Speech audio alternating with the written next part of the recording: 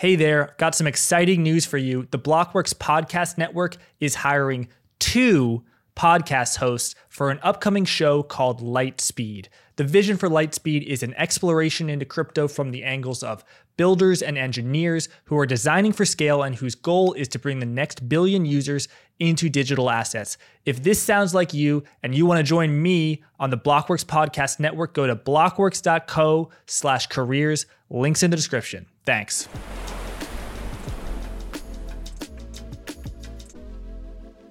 I'm here to welcome back to Forward Guidance Jared Dillian, author at the Daily Dirt Nap and publisher of the newly out book, Those Bastards, 69 Essays on Life, Creativity, and Meaning.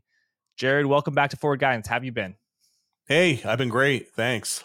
Glad to hear it. Jared, I first want to start off by sort of rolling out the red carpet for you, which I rarely do for Forward Guidance guests. Of the last time you were on this program was at the beginning of September 2022, last year. And that was the sort of peak of oil and natural gas mania, where prices were close to their peak. They had fallen a little bit down from the summer, but everyone was still beating their chests. And you put out a video that I think the title of it that I based on your quote was "Speculators Will Get Crushed." And if they cap gas prices, speculators get crushed, right? Or they just bring in a shitload of LNG, which I think is already happening. And natural gas prices have fallen from about $7 or $8 to close to $2. And the price of oil also fell sharply, even though it's had a pretty significant rebound over the past month. But I think you stopped being bearish before then. Yeah. Tell us about how is that indicative of your process, which, Jared, I think is unlike many other professional investors in that it's based on sentiment. What were you seeing that sort of gave you a little tell into why you made this call? Well, I mean, I trade strictly based on sentiment, and I'm going to beat my chest also a little bit here. I don't know anyone else who was bullish in 2020, bearish in 2022, and bullish again this year. And you got bullish in October 2022. You got bearish before, it got bullish. Yeah, your timing has been uncanny. And I remember listening to a podcast early October where you were bullish. And I was like, I like Jared, but he's so wrong. He's so wrong. And you're talking about stocks here. You're talking about stocks. Stocks. Yeah. No, I mean, my process is based around sentiment. And I just pay attention to the things people are doing, the things people are saying. And when trades get crowded, I go the other way. And we've had, since you brought up energy, we've had the opportunity to see some pretty crowded trades. Basically, what I was saying on Twitter is that in oil and natural gas, there were too many assholes. There were too many assholes in the trade, which is kind of my trademark saying on Twitter. The problem with fundamentals is that basically the trade is most compelling when the fundamentals are bullish. But when the fundamentals are bullish, like that's usually when the trade is the most crowded. And people say, well, it can't go down because all the fundamentals are bullish. And I'm like, it doesn't matter. It's just positioning. Like the trade is too crowded. Like there's nobody left to buy. So anyway, I got bullish on energy about a month ago, with oil in the low 70s. And I do think we're going to get another leg up. I think we're going to put in highs probably above 120, which is where we got before. This, over the course of a year or two, we're still working off some of that sentiment, but yeah, that's my process. And another trade you've recently opined on, it hasn't played out yet, is commercial real estate office buildings. A lot is privately held, but some are in real estate investment trusts. They're funded but with debt, and as interest rate rise, their interest expense rises. Although many hedge, actually the vast majority of publicly traded REITs hedge. Anyway, backstory is these real estate investment trusts, SLG, VNO, have collapsed in value, and many short sellers have made a lot of money. I've seen them, talking about this going back to 2020. It didn't play out in 2021, but over the past year, these real estate investment trusts have collapsed in value. And Jared, you said something on Twitter, we can put it up on screen, something to the effect of a week ago after they collapsed in value, that it's the most crowded trade out there, and that these hedge fund managers who are short the office REITs are going to get their heads caved in. Tell us your reasoning there. Well, The REIT that I have in the portfolio in my newsletter, the Daily Dirt Nap, is SLG. SLG is a New York City office REIT. It's a $1.2 billion market cap. Like it is basically a micro cap at this point, and it pays a 14% dividend. And what I saw was the volume on this trade was cranked up to 11 just a couple of weeks ago. Like people couldn't get more bearish on commercial real estate. And when everybody's thinking alike, nobody is thinking, and that's usually the point at which something's going to bounce. And I highly doubt that New York City office REITs or any office REITs are going to zero. I think even if you're wrong on the trade, it's a pretty good opportunity to collect a 14% dividend. So I think there's a margin of safety that you have. But yeah, I mean, anybody listening to this podcast right now, if you go back a couple of weeks ago, that's all people were talking about on Twitter was commercial real estate, and yeah, another one that I did about a month or two ago was short-term rates, because of the attention that was focused on the front end of the yield curve, people buying T-bills, people putting their money in money market funds, taking money out of banks, putting it into money market funds. Yeah, the consensus was that the Fed was going to hike forever, and the front end of the yield curve yields would go up and up and up.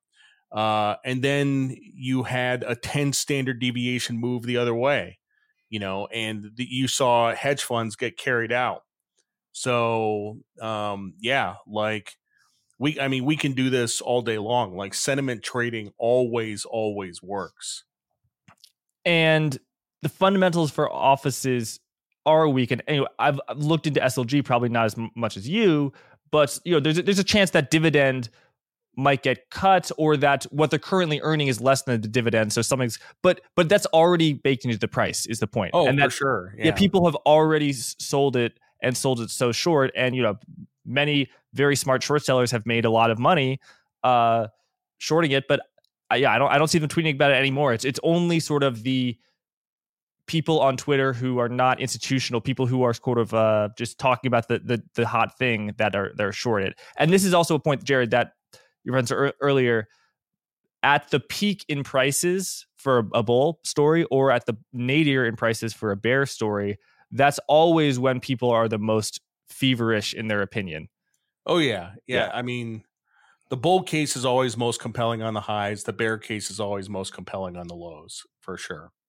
So, Emily, look, like it doesn't take a lot for this to be like a really big winner. SLG, I'm looking on my screen, it's trading at 23 and change. I think it could easily bounce to 40 over the next few months. I mean, you can make almost 100%. So the short interest is about 20%, which is high for a REIT. You don't usually see REITs with 20% short interest. Because they have to pay that dividend. Yeah. I mean, think about that. There's a 20% short interest on a REIT that has a 14% dividend.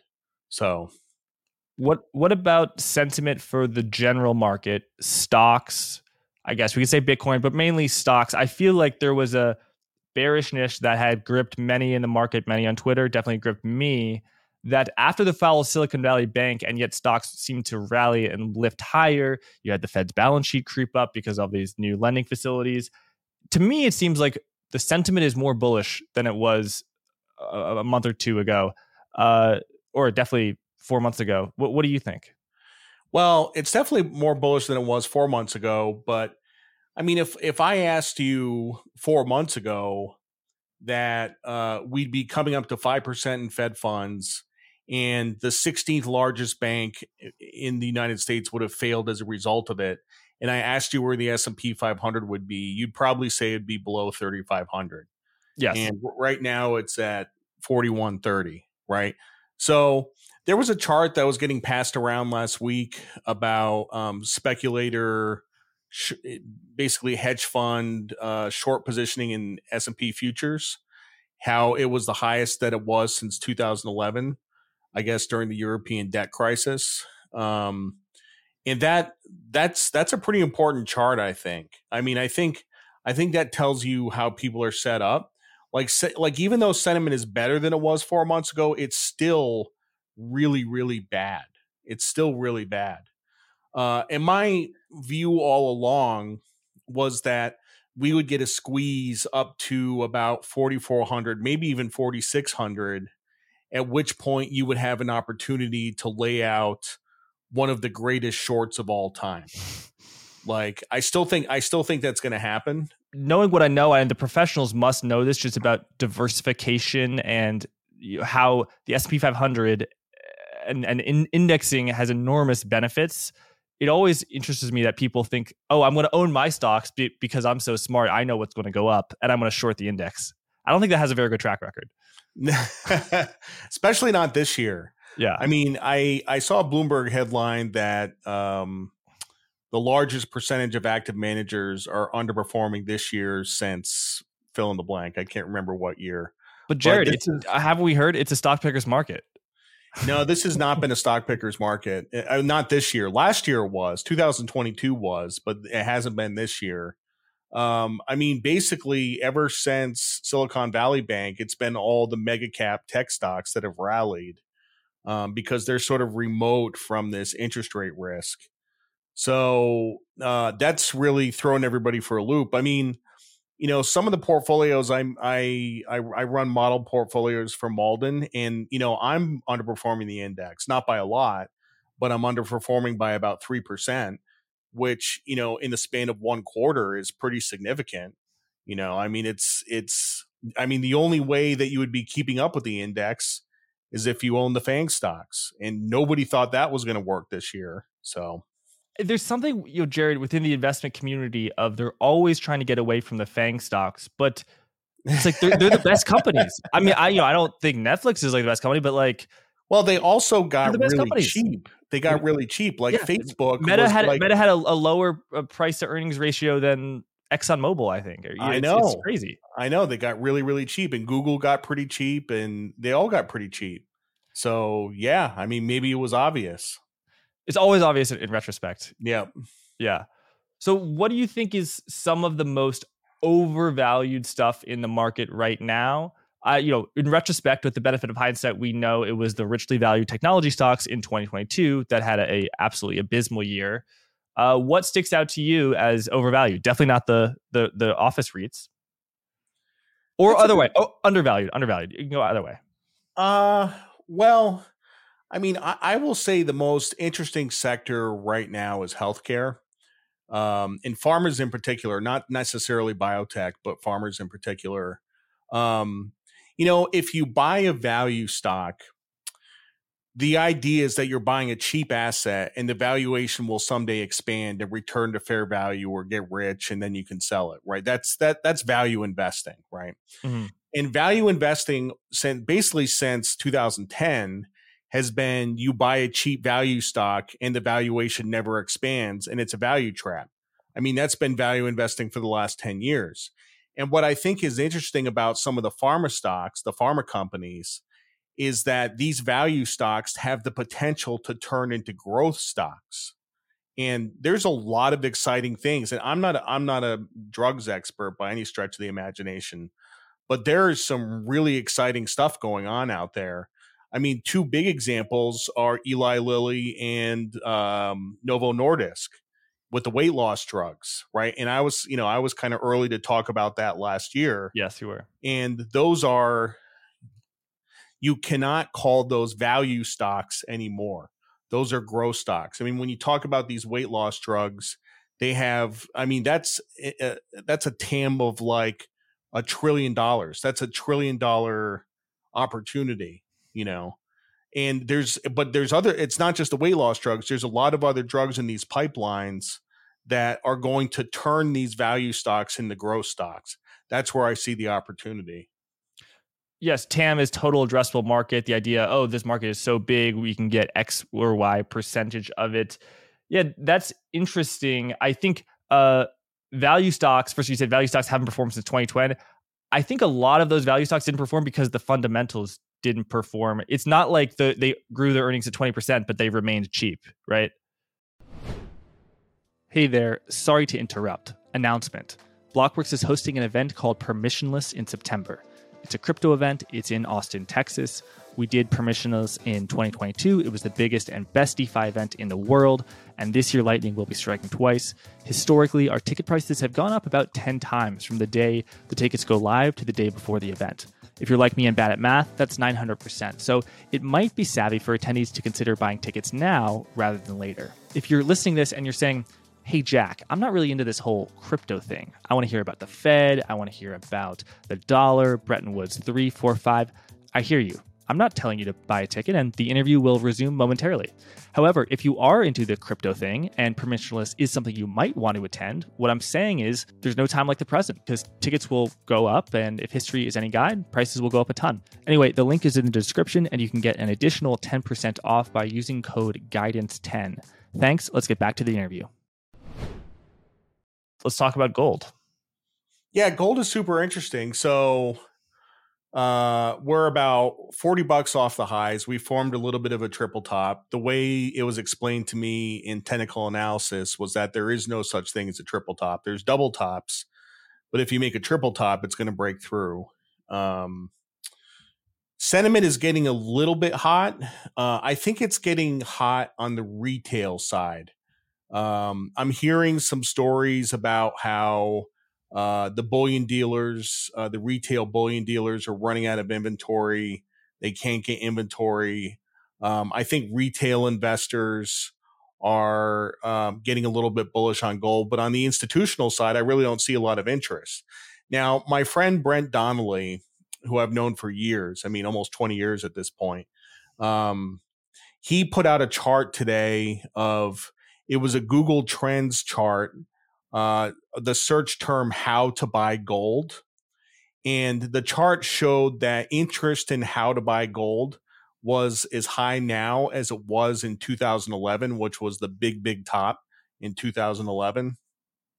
And, you know, the chart is what it is. I don't really know how Google computes those trends, but I can tell you I was there in 2011. And in 2011, people were bananas about gold.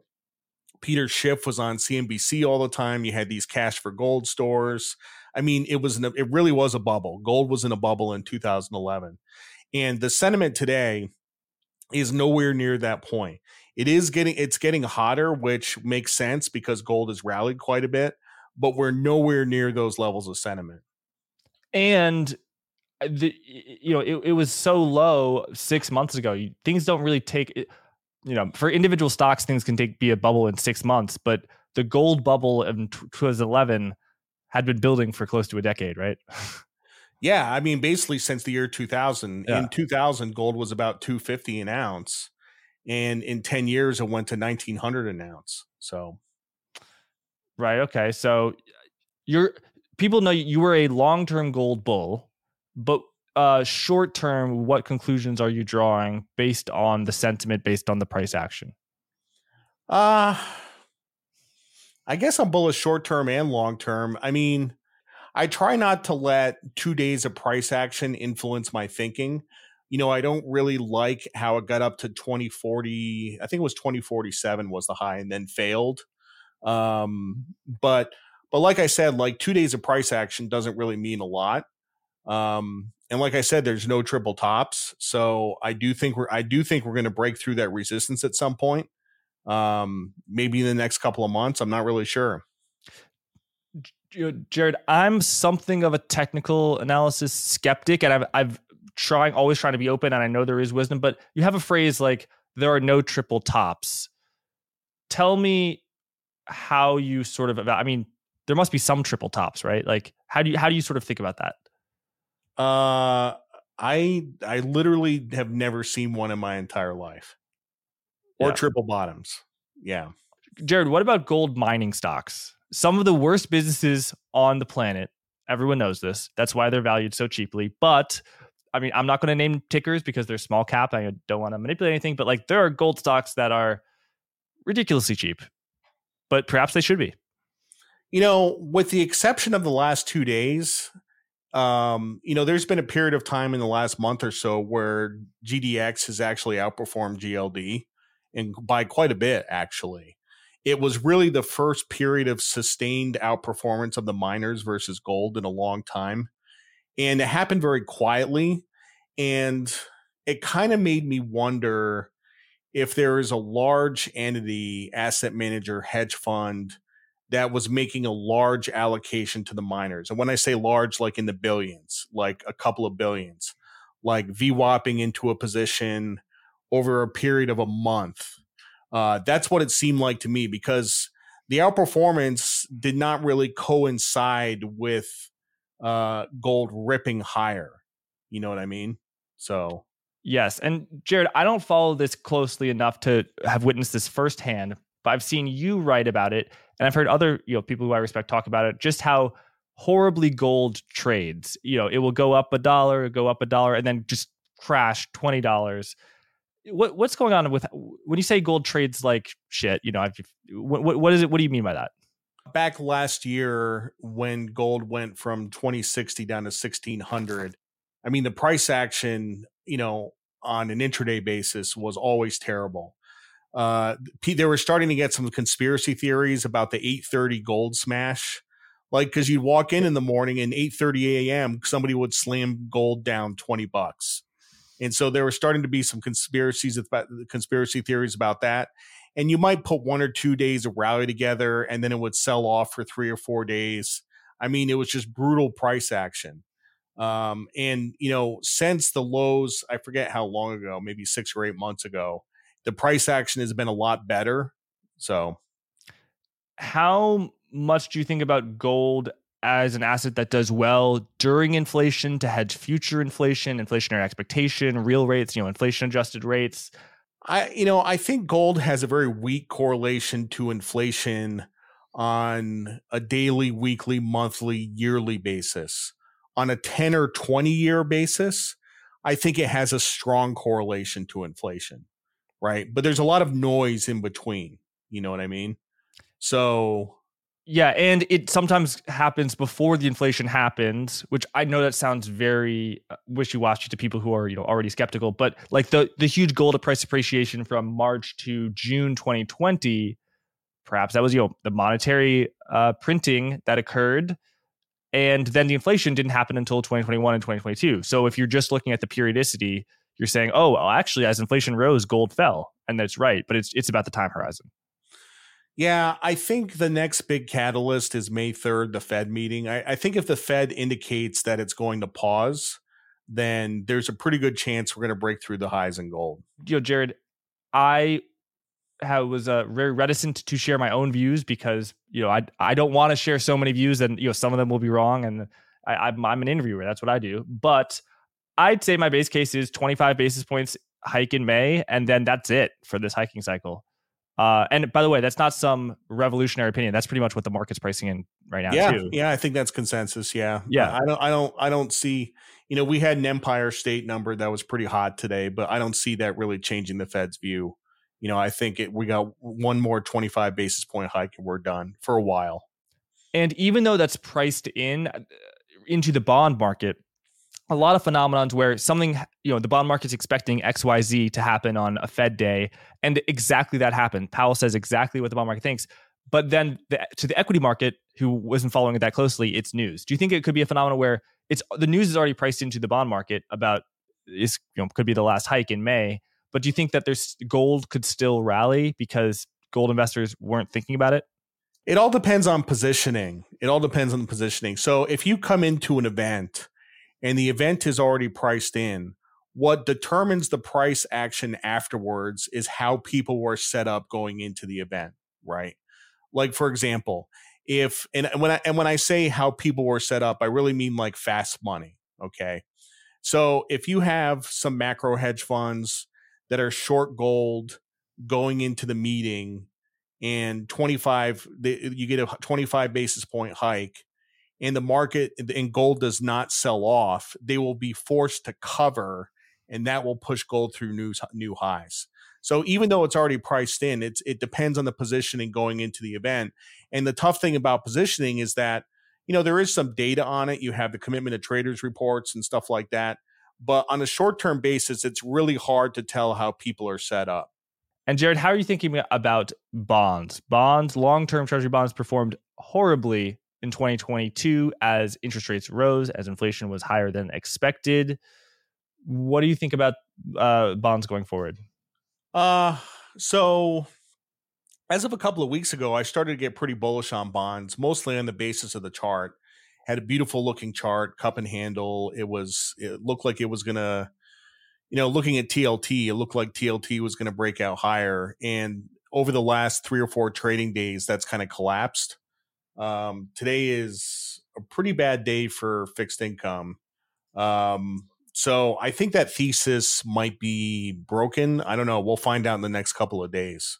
So, right. But I've always been in the camp that, I never believed that we were going to get 5.5%, 6% interest rates. I always believed that the bond market was going to rally. It did rally about 100 basis points or more. So, really, honestly, we're kind of in the middle of the range here, and I don't think there's much to do. And how are you estimating the health of the economy? The labor market has remained very strong.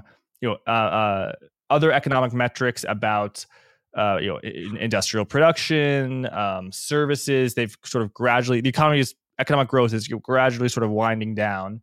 Do you think we're headed for a recession, having already been in a recession in 2022? Some people think that the inflation, 2 consecutive quarters of negative real GDP growth, real being inflation adjusted GDP, that we already had the recession. So actually we're at the beginning of a new boom. So where are you on that spectrum? If we experience a recession, it's going to be very different from any recession that we've already had.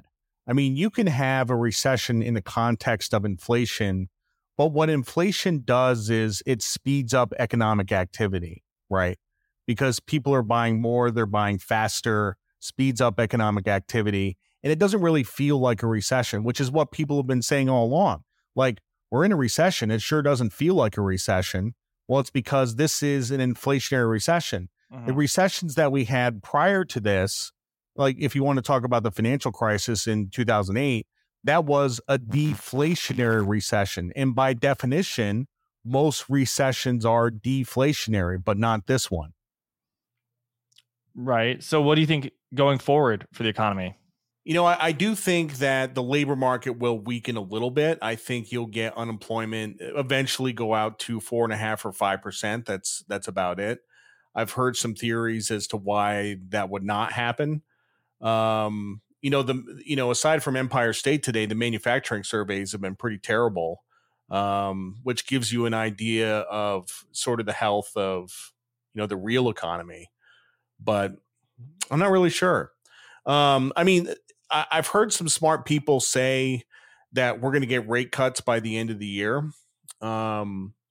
Right now we're pricing in about 1.5 rate cuts before the end of the year. Before we were pricing in like 2, 3, 4 rate cuts, like during the SVB stuff. I don't know.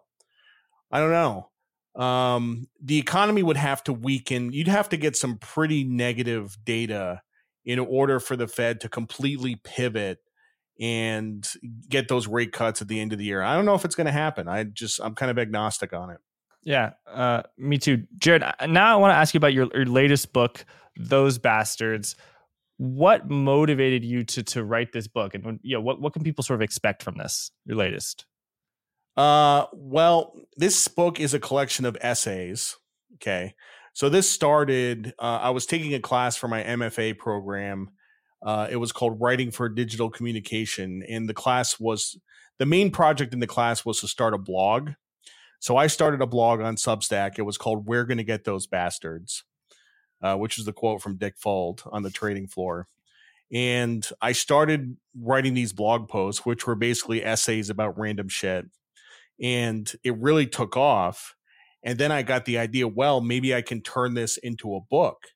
So for a period of about 10 or 11 months, I wrote 69 essays, turned them into a book. 10 of them are actually new. 59 of them I had printed online, but 10 of them are new and are just, are in the book. And the book is getting just a fantastic reception. Like, people absolutely love it. There's a lot of life advice. There's a lot of wisdom. There's a lot of humor. Some of it's poignant, some of it's funny, some of it's dark. It's really a great collection of essays, and people, like I said, people love this book. So there's an essay in the book called "Are You Lucky?"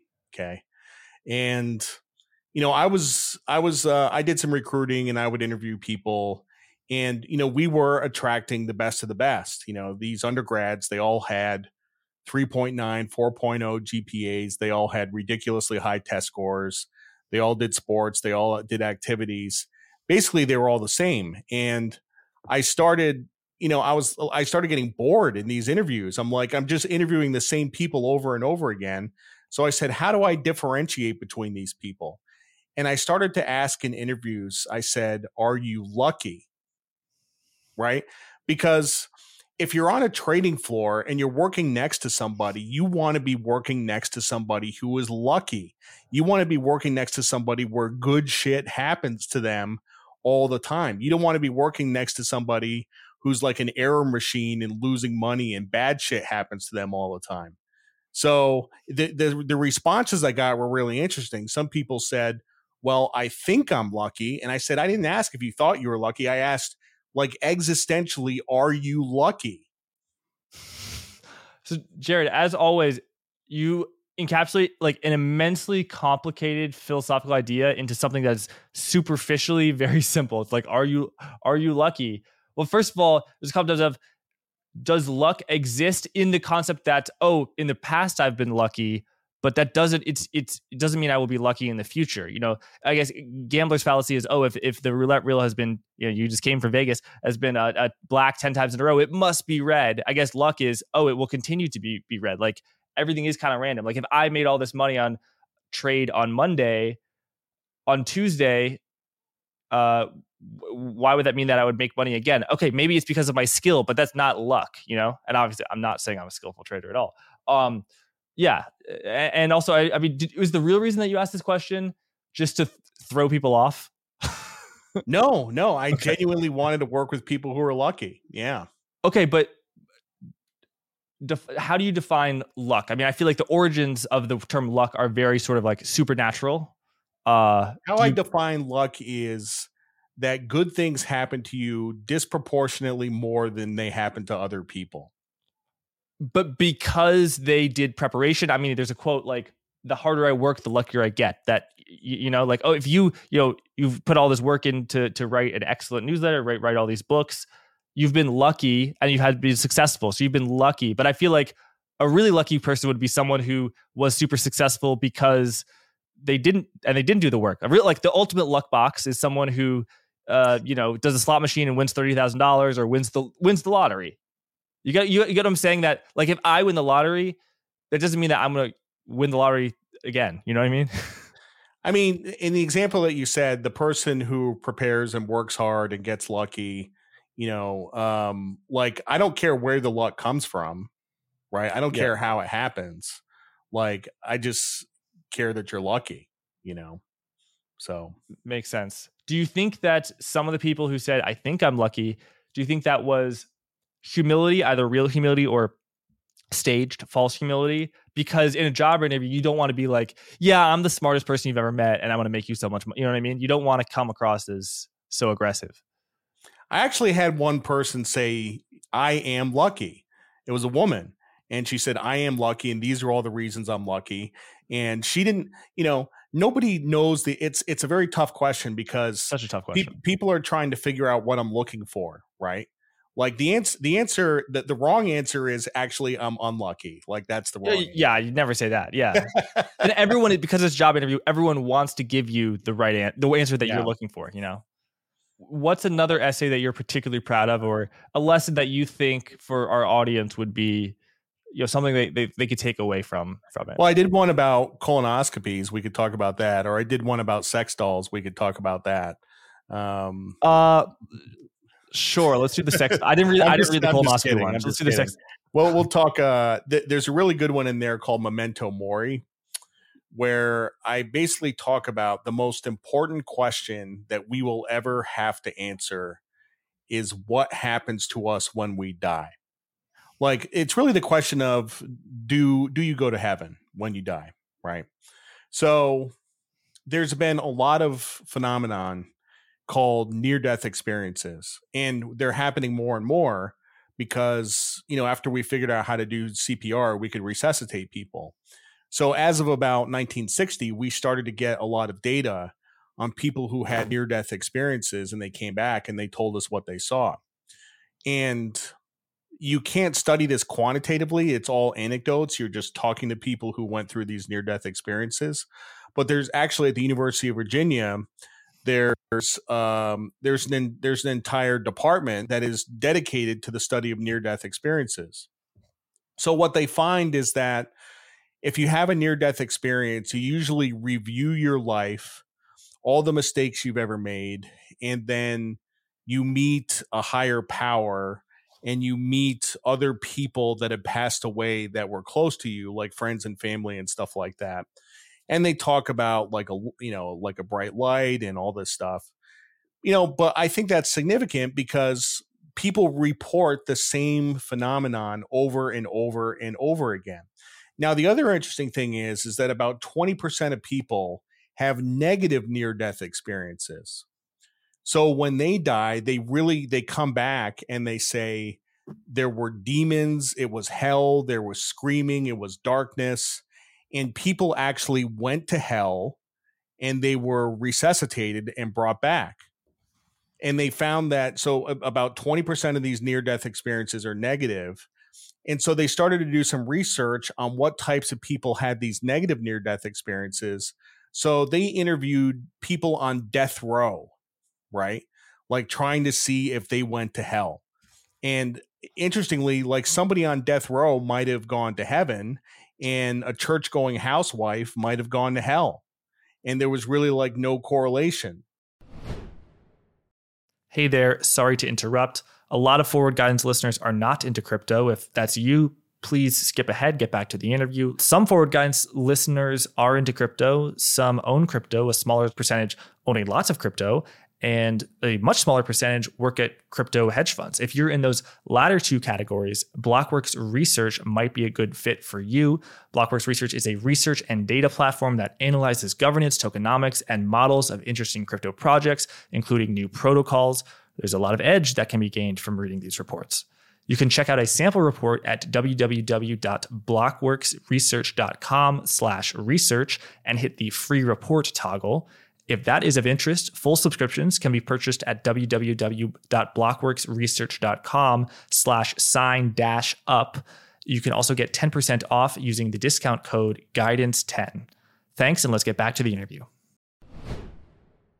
Well, I got a theory for that, Jared. I'm sure you've thought of it, that people on death row don't have a lot of moral guilt or compunction, and that's why they've committed these, in some cases, horrific crimes. And a housewife who goes to church all the time, she's got a guilty conscience, even though she's done nothing wrong, probably. She's always got a guilty conscience, Yeah, we just don't know. We don't know. So I basically, that was an essay that talked a little bit about the science of near-death experiences, because I think it's the most important question we have to answer. And how do you live your life in such a way that you have a good outcome when you die? Jared, you got one called "Finance is Depraved." Why is finance depraved?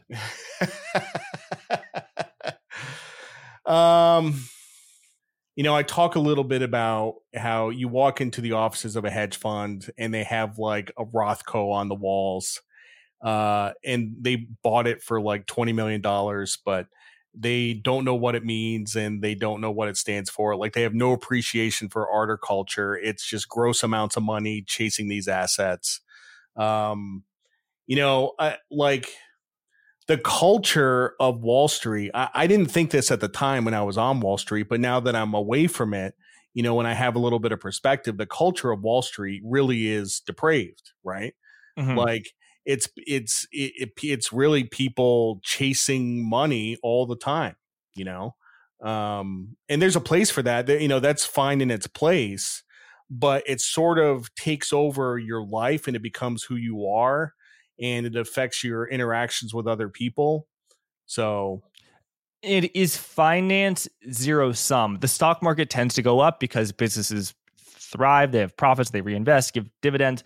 But if if the market yields 10%, if you make 12%, so you have a 2% alpha, is that necessarily coming at negative 2%? I have to be making 8%. You know what I'm saying? In the long term, in the ultra long term, finance is not zero sum, but in the micro term, it absolutely is. Like if I make a penny on this trade, then you lost a penny because our time horizons are very short. So in the micro term, it's zero sum. Right. And there are different different fields of work, of endeavors, and some are zero sum. The ultimate zero sum is playing poker, being a professional poker player, where I'm making money from you, you're making money from me, and that just has a very negative vibe. Where I feel like if you're a kindergarten teacher, you're helping raise the next generation, and that's probably a little bit better for your mental health. Like, do you feel like that it has a similar vibe in finance, where it's just kind of cutthroat, and more than cutthroat, it's like non-generative? Yeah, absolutely. No, but I mean, like I said, like I was part of that culture for so many years, and it really took a lot of distance for me to sort of recognize it.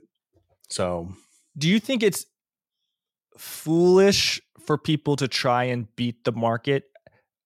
Foolish for some people to try and beat the market, given that what we just said, like if the S&P 500 returns 11%,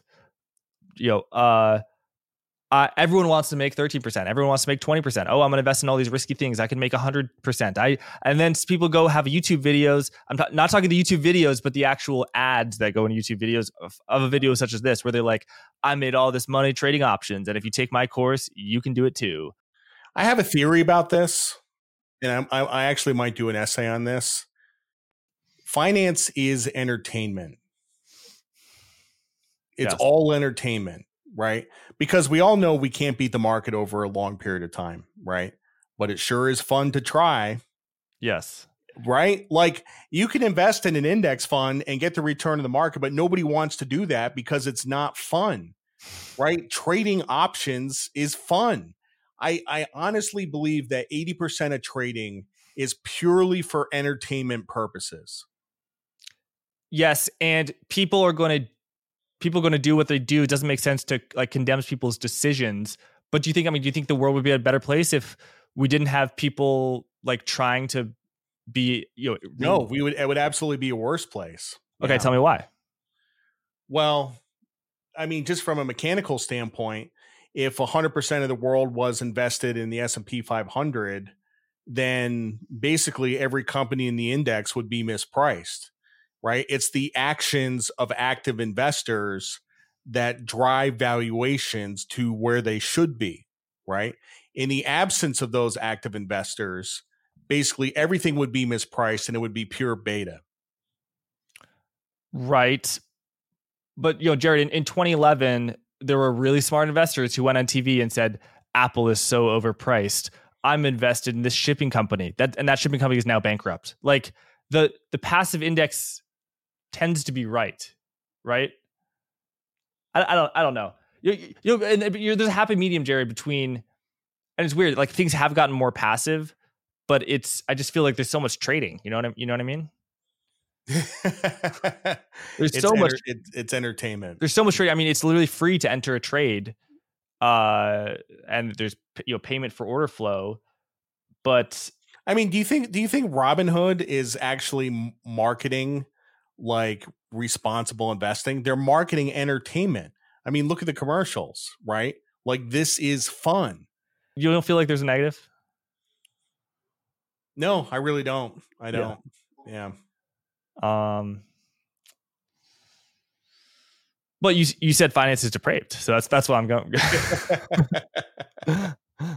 Is depravity good? It's really more about the culture. It's about the culture. Yeah, that makes sense. Well, let's see. What I marked another one I wanted to ask you about. Oh, personal appearance. I think when we get dressed in the morning, we make a decision about what kind of message we are trying to communicate to other people about ourselves, right? Like what really the clothes you wear, the way you do your hair, jewelry, stuff like that. Like you are trying to send a message to other people that this is what they should think of you, right? So it's really about signaling. An economist would call it signaling. Mhm. Okay. So I have earrings, right? I have this fancy shirt. Like, what am I signaling? You know what I mean? That you're a DJ. You are a DJ. Yeah. Yeah. I mean, you could diagnose me. I could diagnose myself about, I think as someone who's young and wants to be taken seriously, like I err on the side of being overdressed rather than being underdressed. I've got the bookshelf behind me, so makes it look like I know what I'm talking about. I mean, I think that's definitely important. What are you trying to say about yourself with your sort of personal appearance, or is it a choice, or it's just that's the way people dress? I kind of go for the middle-aged rock star look. Yeah, Do you always do that? Do you always do that? No, actually, I started doing that around 2019. Really? How'd you dress like before? I wore suits every day. Really? Yeah, I did. I had no idea. I didn't know you till 2020, 2021. So. Yeah. Actually, I live in Myrtle Beach, and I'm in this office building, and I would put on a suit with a tie and come to work every day in a suit and a tie. And I did that for like 9 years. And eventually, to write the Daily Dirt Nap. Yeah. I used to wear a suit and tie to come do the Daily Dirt Nap. And it's not like, your office, it's got thousands of people. Oh, hey, Bob, here's the report. Hey, Janice. It was just me. Yeah, that's me. You wore a suit and tie. Wow. I had no idea. Yeah. What made you switch? I started to get fat. I started to my suits weren't fitting. That's a good thing. So you think this Eli Lilly Novo Nordisk? You think this is going to be legit? Oh yeah. Yeah. I mean, the only question is whether the insurance companies are going to pay for it. And it's a really tough question, because if they do decide to pay for it, they're going to be overwhelmed by the claims. So I don't know how that's going to work out. So, but I took Ozempic for a couple months. And I lost like 22, 26 pounds, something like that. Wow. It absolutely works. So I'm glad to hear it. Well, Jared, it's been great getting you on Forward Guidance. Everyone knows you on Twitter already, but you're at Daily Dirt Nap, and that's the name of your newsletter, which people should check out. Your book is Those Bastards. Any closing thoughts? No, thanks for having me on. Thanks for letting me talk about the book. Definitely buy the book. Go to Amazon, search for Jared Dillian, Those Bastards. And it's, like I said, the reviews are really, really good. People are enjoying it. It's in a lot of places, it's very uplifting. I think you'll like it a lot. So, well, thanks, Jared. And thanks everyone for watching. Talk soon. Forward Guidance, the program you just enjoyed, hopefully, can be viewed on YouTube at Blockworks Macro, or heard as a podcast on Apple Podcast and Spotify. Episodes are typically released on Apple and Spotify a few hours before they air on YouTube. Please leave a review on Apple Podcast if you feel so inclined. Also, you can get 10% off to Permissionless 2023 and Blockworks Research using code GUIDANCE10. Thanks again, and be well.